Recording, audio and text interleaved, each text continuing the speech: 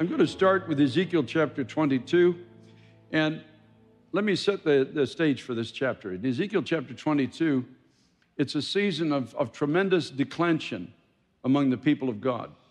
You remember God called a man called Abraham out of where he was into a new place and gave him a promise that I'm going to bless you, I'm going to increase you.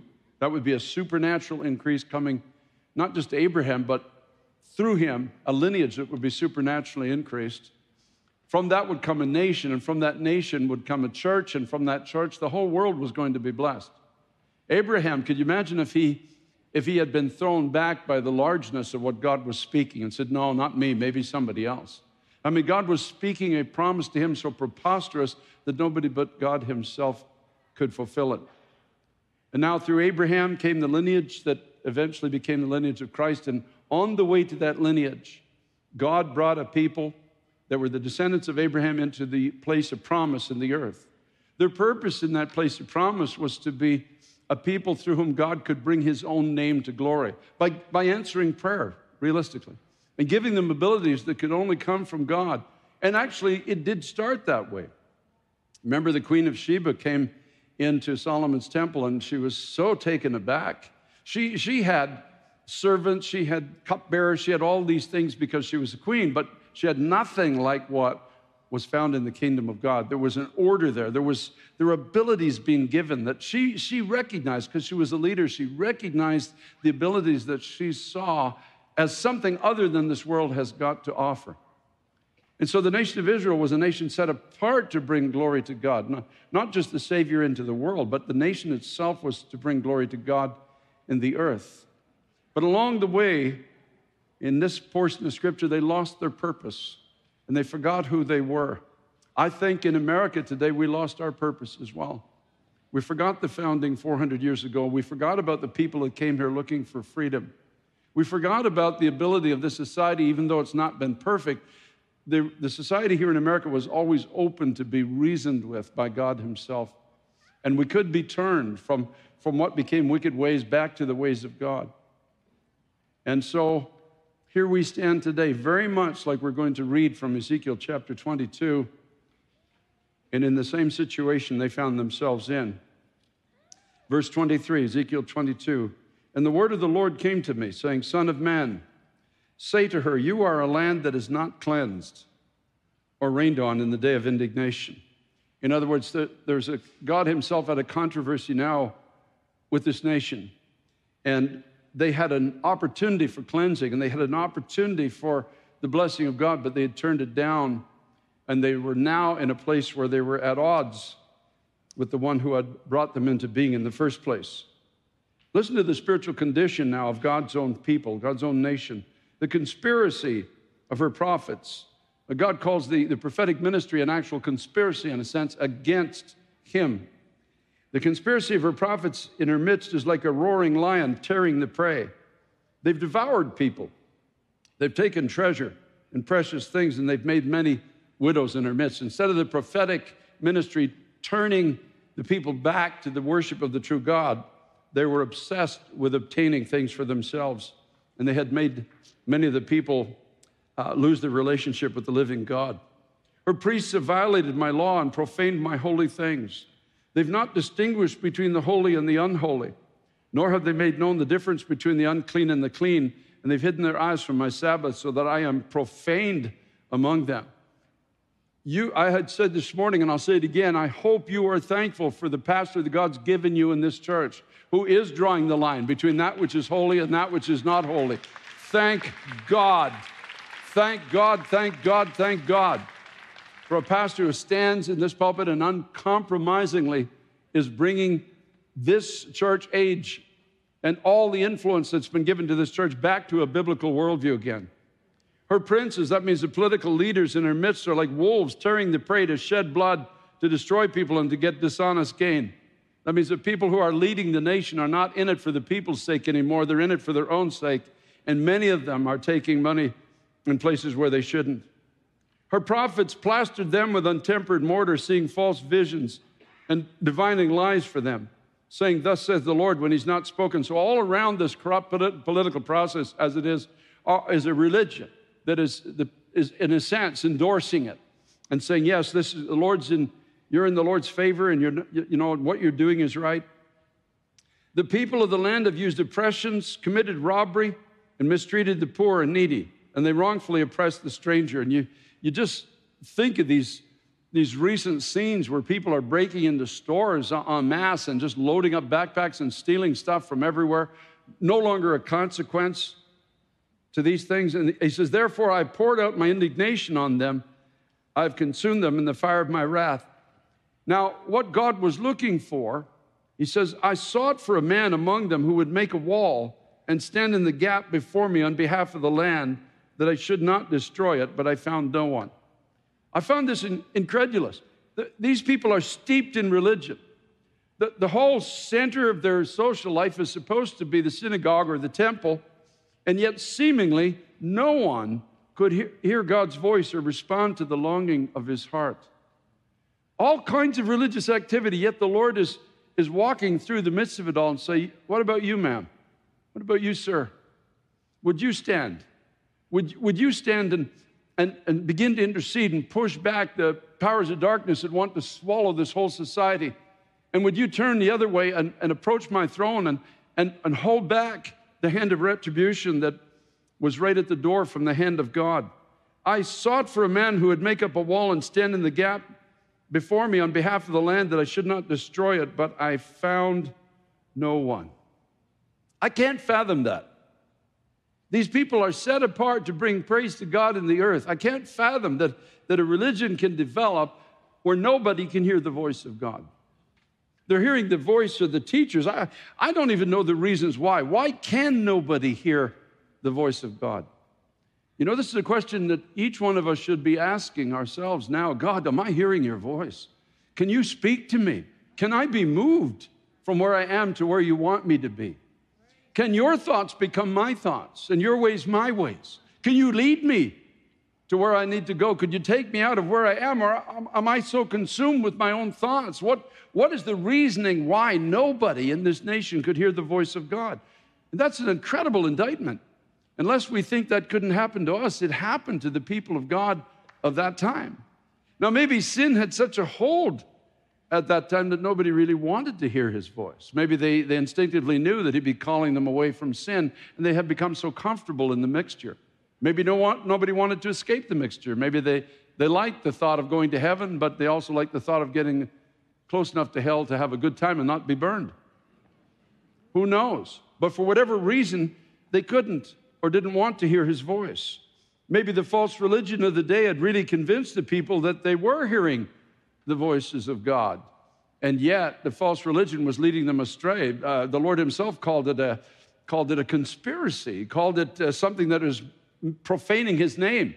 And yet these people are standing in pulpits and speaking, saying that their voice is the voice of God through them. Those are possibilities, but I feel that most likely the need was so great and the opposition was so fierce that those who could hear the voice of God felt too powerless or too small to make a difference. That's, I think, most likely the reason. That's what happens to us today. That's why God can speak to us about the need.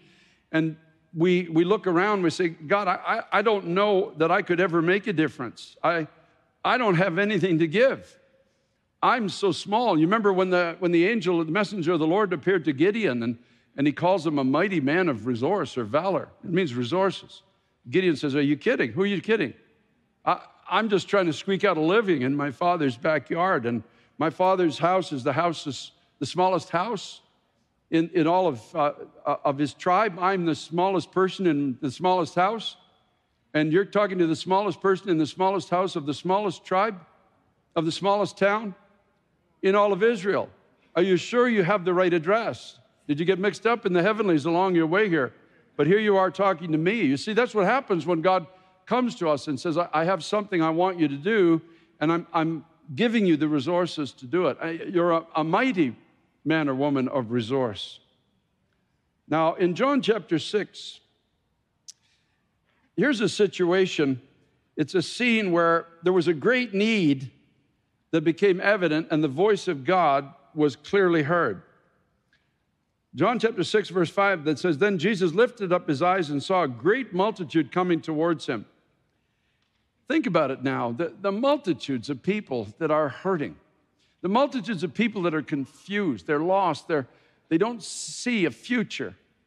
In our major colleges today, one of the reasons the door is opening to some of our major universities now is because they're dealing with depression on an unprecedented scale.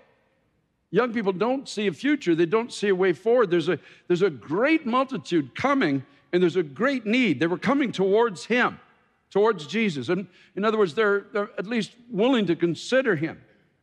And he said to Philip, "Where will we get bread that these may eat? Where will we get the supply?" In other words, that is necessary to meet the need that is being presented before us. But this he said to test him, for he himself knew what he would do. So now, these that were closest to him, they've been walking with him for a season. He's going to put them to the test. That's what God's doing for you and I today. He's going to put you to the test. And says, where will we get what we need to feed this multitude? Now, Philip does what we all do. He starts to check his pockets. He starts to look into his own resources. Then he checks the pockets of other people around him. Pulls maybe, a $5 out of his pocket and says, "Hey, I got $5. How much you got, Peter?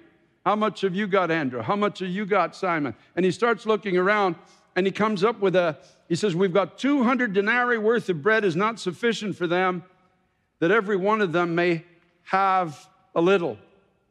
This is exactly what we do. We check our own resources. We see the need is almost astronomical in our society today. And we look in our own pockets. We look at our own resumes. We look in the mirror in the morning and at night, and we make a conclusion that we have too little to meet the need that is presented before us. I just can't do it. Now, it was a test, and many of us often fail this test.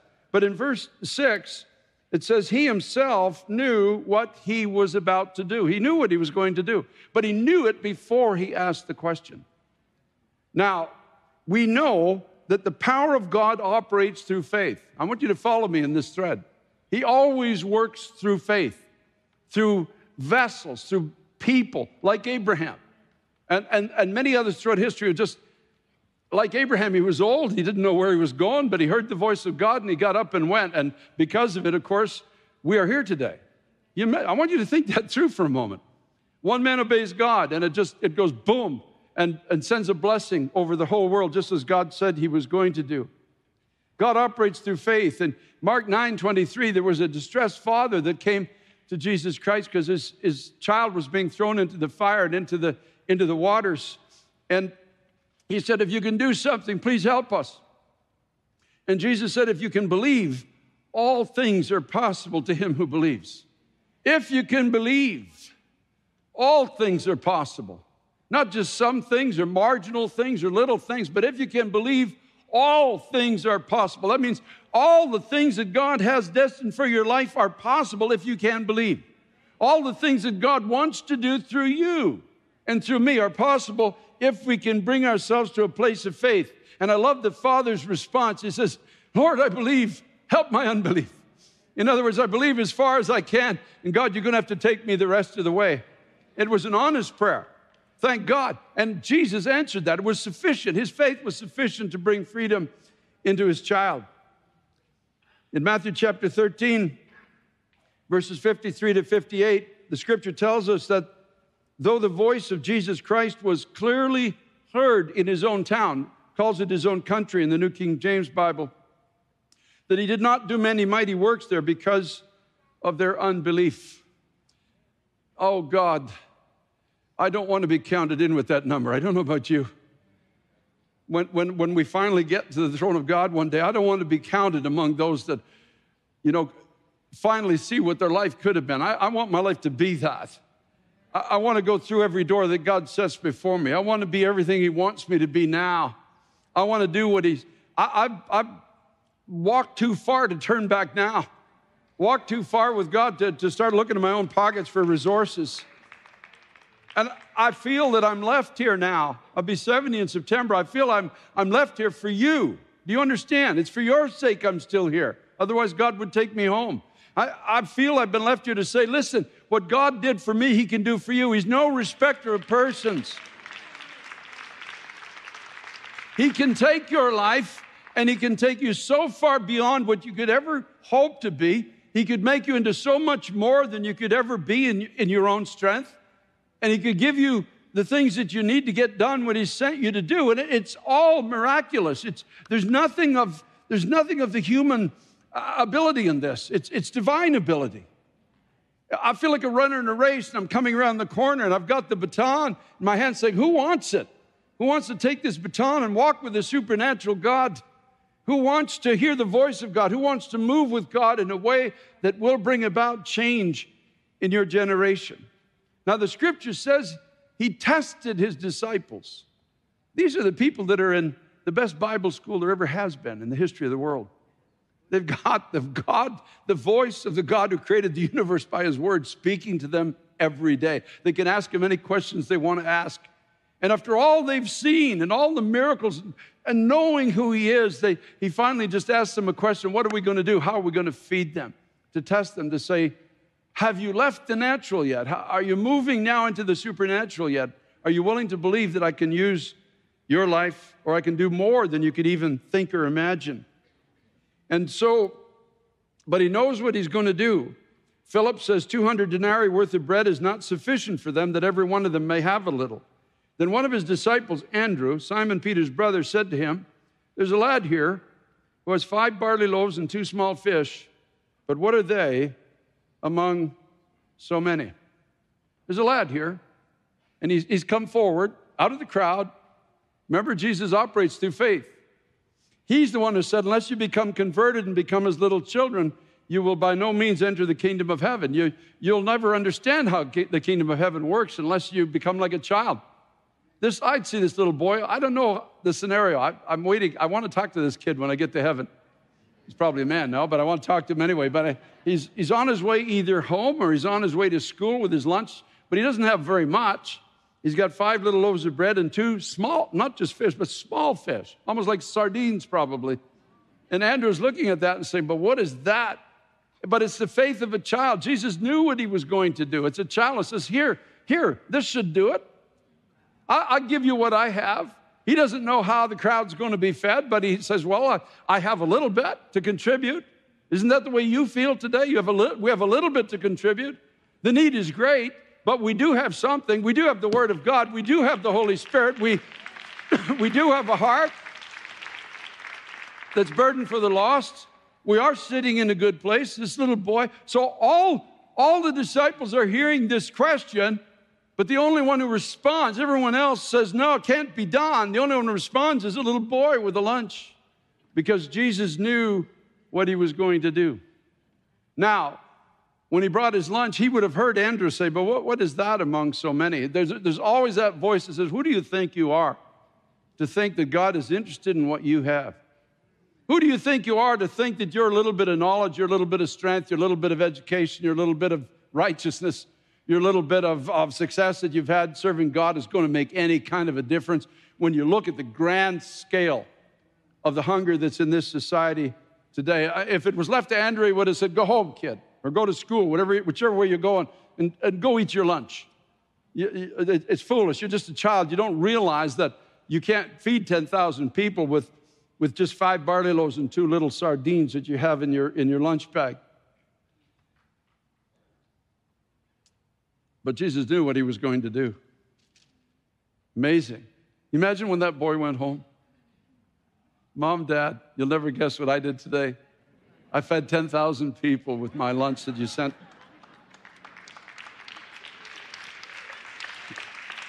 Me and this guy called Jesus. I brought my lunch to him at the Mom, Dad, you're not going to believe this. I mean, he took my little bag of lunch and he lifted it up and prayed, and then suddenly, bang, there's just baskets of fish everywhere and bread. And 10,000 people were fed, and they had leftovers.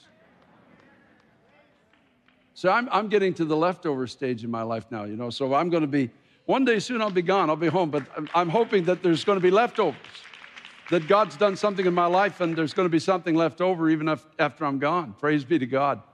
Isn't that amazing? That's what he does when we surrender to him. 1 Corinthians chapter 1 and verse 26, Paul the Apostle says, "For you see your calling, brethren." Do you see your calling? Your calling. Not somebody else's, your calling. Not just the zeal of Pastor Tim Delina for the lost, but your zeal for the lost. Not just him going and winning 600 young people to Christ yesterday, but your calling to go out and win the youth of this generation. Do you see your calling? God sets before you examples like your pastor to show you that if you're willing to obey, if you're willing to go out, if you're willing to do what God calls you to do, there will be, the need of the society will be met. Your calling, not many wise according to the flesh, not many mighty, and not many noble are called. There are some wise, there are some mighty, and there are some noble, but not many of those skill sets are called. But God has chosen the foolish things of the world to put to shame the wise. And God has chosen the weak things of the world to put to shame things which are mightier. That means things that stand in their own strength or boast of themselves. And the base things, the things at the bottom of the world, and things which are despised, God has chosen. In other words, those things that nobody aspires to be. And the things which are nothing, to bring to nothing the things that are. So the scale of what God uses in his kingdom are foolish to nothing. So if you're anywhere between those 2 points, you qualify to be used mightily of God in his kingdom. It's really that simple. You are the choice of God. There's no plan B or C or D or E or F. You're the choice of God. No great preacher in this last day that God's going to raise up and win the nation back to God. You are the choice of God. You are the light of the world. You are a city set upon a hill that cannot be hidden. You are the believers in the upper room one more time in prayer saying, God, we need your Holy Spirit, and if you will give us your Holy Spirit, we will make a difference in our generation. You are the generation that needs to stand in the marketplace one more time, empowered by the Spirit of God, speaking to people in languages they understand about the wonderful works of God, the powerful things that God is able to do, the fact that he does take the weak, he does take the foolish, he does take the nothing, the nobodies of society, gives us the power of his Holy Spirit, enables us to hear his voice, and gives us the power to speak it to others. And you think of the thousands going by. They're involved in a religious season in Israel of that time. But when they saw the 120 empowered by the Spirit of God, they were stopped in their tracks. And they were saying, we know things about God, but we don't know God the way you do. You're not just talking about him. He is speaking through you to us. And they bent their knee and said, what must we do to have this kind of a relationship with God? They had just seen 120 weak, nobodies, nothings, and foolish people empowered by the Spirit of God. And I want to tell you, Jesus Christ is the same yesterday, today, and forever. He does not change. You are the plan of God for this generation. You are the little boy. You're the little girl with the bag lunch. Wherever you're going, whatever you're doing, whether you're heading to school or work or you're going home, you have that little bit of resource that God's given you. And when you put it in the hands of Jesus, thousands can be fed with it. He will multiply it. He will give you so much more than you could ever possess in your own strength and take you so much farther than you can ever hope to go with any amount of your own initiative. You see your calling. You see, the point is that the hour is dark and the need is great. And every once in a while, when the hour is dark and the need is great, every once in a while, God finds somebody like you. Every once in a while. I've shared this so many times, but the privilege of age is that you get to share your stories over and over and over again. It doesn't matter if anybody's heard them before. You don't really care. You just tell it again. That's just the way it is. Remember when you don't know Jack West, he used to preach here, an old evangelist, and he told about his Uncle Tommy's conversion so many times. If he died in the pulpit, I could have finished the story at any time. And if we would go out to eat, there used to be a restaurant around the corner on 8th. We'd go out to eat after the service, and he's sitting at a table and tears come down his face and tell me about Uncle Tommy's conversion all over again. Because you see how culture transmits itself traditionally, at least anyway, is the old tell stories. And that's how values are passed on. And in telling these stories, what we're doing is we're telling you how God works, what God has done in our life. It's not a theory for us, it's an experience that we've had. So I sat where you are one time. I was in my 20s, maybe 26 or so years old. I sat in a church one day. We're just visiting with my wife. We were in the back, and I was a cop then, and my life was a little rough. It was really rough around the edges. I'm only saved for a short season. I've got a lot of stuff I'm dealing with in my life. I'm coming from way back and just trying to trust God to get some of the things in order in my own life. And I'm just visiting. I'm sitting in the center section, almost at the back. And pastor preaches his heart out about what I'm preaching on today, essentially. And at the end of his message gives an opportunity for people to respond, to yield their future into the hands of God. Now, I'm looking around the church, and everybody looks so good there.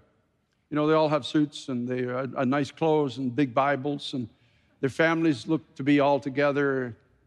I'm not raised in a Christian home, so I don't have the knowledge they have. I don't have the Bible like they do. I don't know the language. You know, they're using words I'd never, like righteousness. I'd never heard stuff like that before, and the only time I'd ever heard the word is there was a singing group called the Righteous Brothers. I don't know if anybody here remembers that. But that's the only time I'd ever heard the word, the righteousness.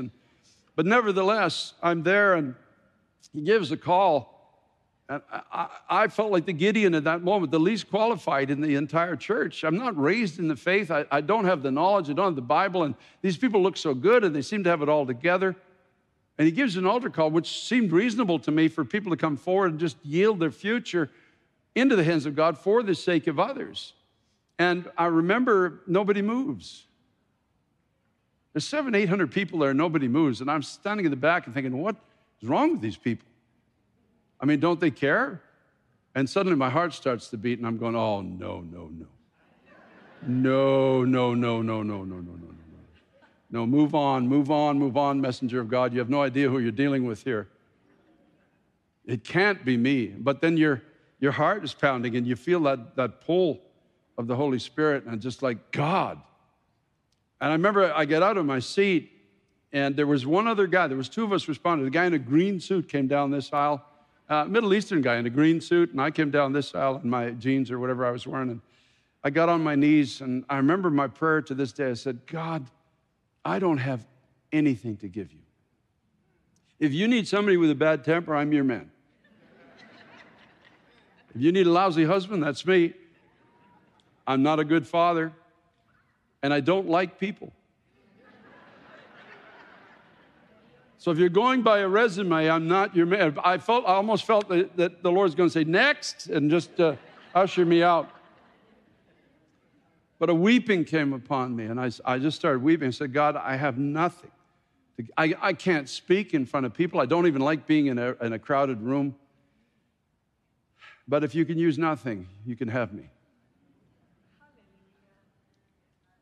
You see, I've been left here to tell you that he can use you. If you open your heart to him and just have a desire. Now, you don't go from that altar to preaching to 10 or 100,000 people, whatever it is, but what you do is you just go the first place, and then the second place, and the third. He'll start to lead you.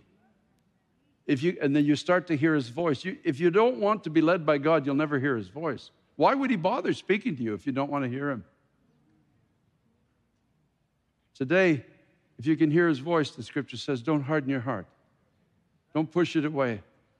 Don't look for another opinion. Don't let your own thoughts supersede the voice or the thoughts of God. And the rest is history. I've been most of the world, I guess now. Pastor Teresa and I are heading into Ukraine on Tuesday to Kyiv and to Lviv, rather. And it's been a wonderful journey, just a wonderful, wonderful journey with God all these years. Now when I'm getting to the last turn in the bend, I'm coming back to you and to others with that baton in my hand saying, you, sir, you, ma'am, would you take the baton? Would you trust God for the supernatural? Would you let him take take you out of the little room you find yourself in right now, the little self-view that you have about yourself. It's just not about you. Don't look for the resources within you. It's not about you. It's about Christ in you, Paul says, who's the hope of glory. It's Christ in you that's your strength. Because every once in a while, God finds somebody like you. God finds a heart that says, Lord, here am I, send me. Isaiah's drawn at a critical time in his nation. He's drawn into the presence of God, and he's the only one there that feels undone. He is the only one undone there. Everything else at that throne is all created beings in heaven that haven't had to be redeemed. They spend their whole day, 24 hours a day, praising God and just moving in unison with Christ. He's the only one that's a mess, and he knows it. And sometimes you come to church, and that's the way we feel. God, I'm the only one that's a mess in this place. Oh, if you knew how many messes are here, you'd be so happy, you'd be clapping your hands. Like, there's a lot of messes. I tell you straight out, it's a lot of messes, myself included. He is the only one who's aware of what he is and how undone he is. But he's touched by the mercy of God, and when he receives the mercy of God, he starts to hear the voice of God. Who will I send? Who will go for us? And suddenly, just like when I was in that church service that day, there's this silence. Everybody stands and nobody moves. They're all waiting for something. What are they waiting for? If I was Isaiah, I would have said, God, send that thing with the 6 wings. They'll listen to him. Wouldn't you? Wouldn't you? If he appeared here in the sanctuary and had a message from God, I think I'd be inclined to want to hear what he had to say. But he said, they've got it all together, and I'm just a mess. But nobody speaks. Nobody says anything. There's a sudden silence in heaven. I think even the holy, holy part stops, and everything's silent. And finally, at the back, he just goes, well, I'll go. That's what happened to me 43 years ago. I'll go. If nobody here will go, I'll go. I'll go. I don't know where going is going to lead me to, but I'll go there, God, if that's your will for my life. And the rest is history. Isaiah, God gives Isaiah not only just influence over a portion of the nation, but he gives him a panoramic view of the entirety, in a sense, of God's redemptive plan on the earth. And every once in a while, like Esther, who felt that her influence with the king is gone, and there's ladies sitting here today, you feel like, oh, I wish I'd heard this 5 years ago. You know, I had such a passionate prayer life with God, but I haven't been talking to him, and he's not been talking to me. The cry comes to Moses. The voice of God comes to Moses when he's past his prime, and he feels like a failure, like I was given a chance to do something, but my temper got the best of me, and I blew it, and I'm too old now. The voice of God comes to David when he's too young, and he's not been trained in military ways like the soldiers around him. The voice of God comes to Gideon when there's 135,000 Midianites coming in and just pillaging the land annually. Comes to Gideon when he feels so insignificant that he feels like he's the bottom of everything. He's the least of the least. And yet God calls him a mighty man of resources. Lord comes to Isaiah, comes to Hannah, comes to Mary, comes to people all throughout biblical history. And I'm so glad that the Lord does not change. You still are. You still are plan A in the kingdom of God. You're not plan B. When you go home today, look in the mirror. In your bathroom, look in the mirror and say, I'm still plan A in the kingdom of God. Lord, here am I. Send me. Whatever you would have for my life, wherever you want me to go, whatever you want me to do, whoever you would have me to speak to, whatever giftings I'm going to need to do the work I'm called to do when I get there, God, I open my heart to you, and I ask you to use my life for your glory. It's no deeper than that. It never has been. I'm like the little boy with the lunch bag. Here, Jesus, what I have is yours. Use it as you see fit to feed the hunger in 10,000 people. Here's my lunch. That's what I want to leave with you today. That's all you need to be. You hold it up to God. The rest is up to God. It's not up to you or me. He knows what doors to open before you. He knows what to give you to speak when you get there. He knows what he has destined for your life to be. There was a divine plan for you the moment you turned to Christ as your Savior. There was a plan of God that is waiting to be initiated in your life. The problem that you and I face is getting out of the littleness of our thinking, getting away from searching our own pockets and resources for what we're going to need to do the work and the needs that's before us, from stopping for looking to others around us to say, well, maybe you can help, and just say, God, what would you have me to do with the little that I have in my hands? I have a little bit of education. I have a little bit of courage. I have a little bit of love in my heart. I have a little bit of faithfulness, a little bit of integrity, God. But it's not what I think would be necessary to meet a need so big. But God, I believe that if I give it to you, you can multiply it.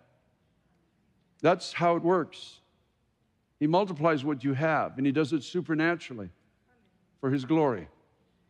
And when you get to the end, you say, only God could have done this.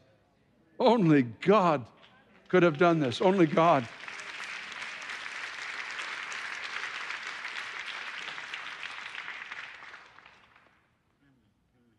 And now the choice is yours. You are the answer of God to the hunger of this generation. You are plan A. And so the question is now, will you bring to God what you have and give it to him? You don't have to go out here and start preaching on the corner. You just go where God leads you. And you give what he gives you to give. And you say what he tells you to say when you get there. Keep it real simple. And you watch what God will do. So don't tell me you're too old. Don't tell me you're too young. Don't tell me you're too small. Don't tell me you're too poor, because it's not about you. This is about Jesus Christ. It's about the presence of God in your life. So we're going to stand in just a moment. The worship team is going to come and sing a chorus or a song on this platform. And I want to give you an opportunity to do what I did 43 years ago. An opportunity just to get out of your seat and say, well, I don't have anything. Maybe you got a little more than I had. But God, whatever I have, I give it to you. And I'm asking you to multiply what I have in my life and in my heart and use it to feed the hunger in this generation. Watch what God will do. Watch the giftings of God that will begin to abound, the leadings of God in your heart, till you'll feel drawn to speak to people that you weren't drawn to speak to before. You'll have a sudden urge, you'll see somebody sick, to just put your hands on their shoulders and pray for their healing. God will begin to do things through you that only God can do. You're only the vessel. You're just putting your little bit into the hands of God. And God is taking it all and doing something marvelous. I happen to feel that we're on the threshold of Christ's return. Let's go out with glory. Let's go out with a shout of praise. Let's go out with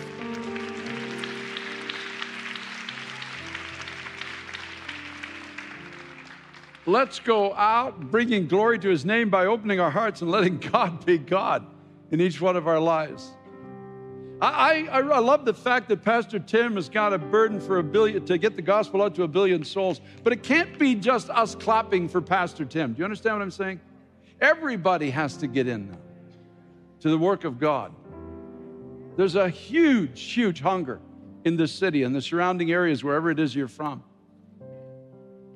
And we are still plan A. We're the bread carriers, may I put it that way.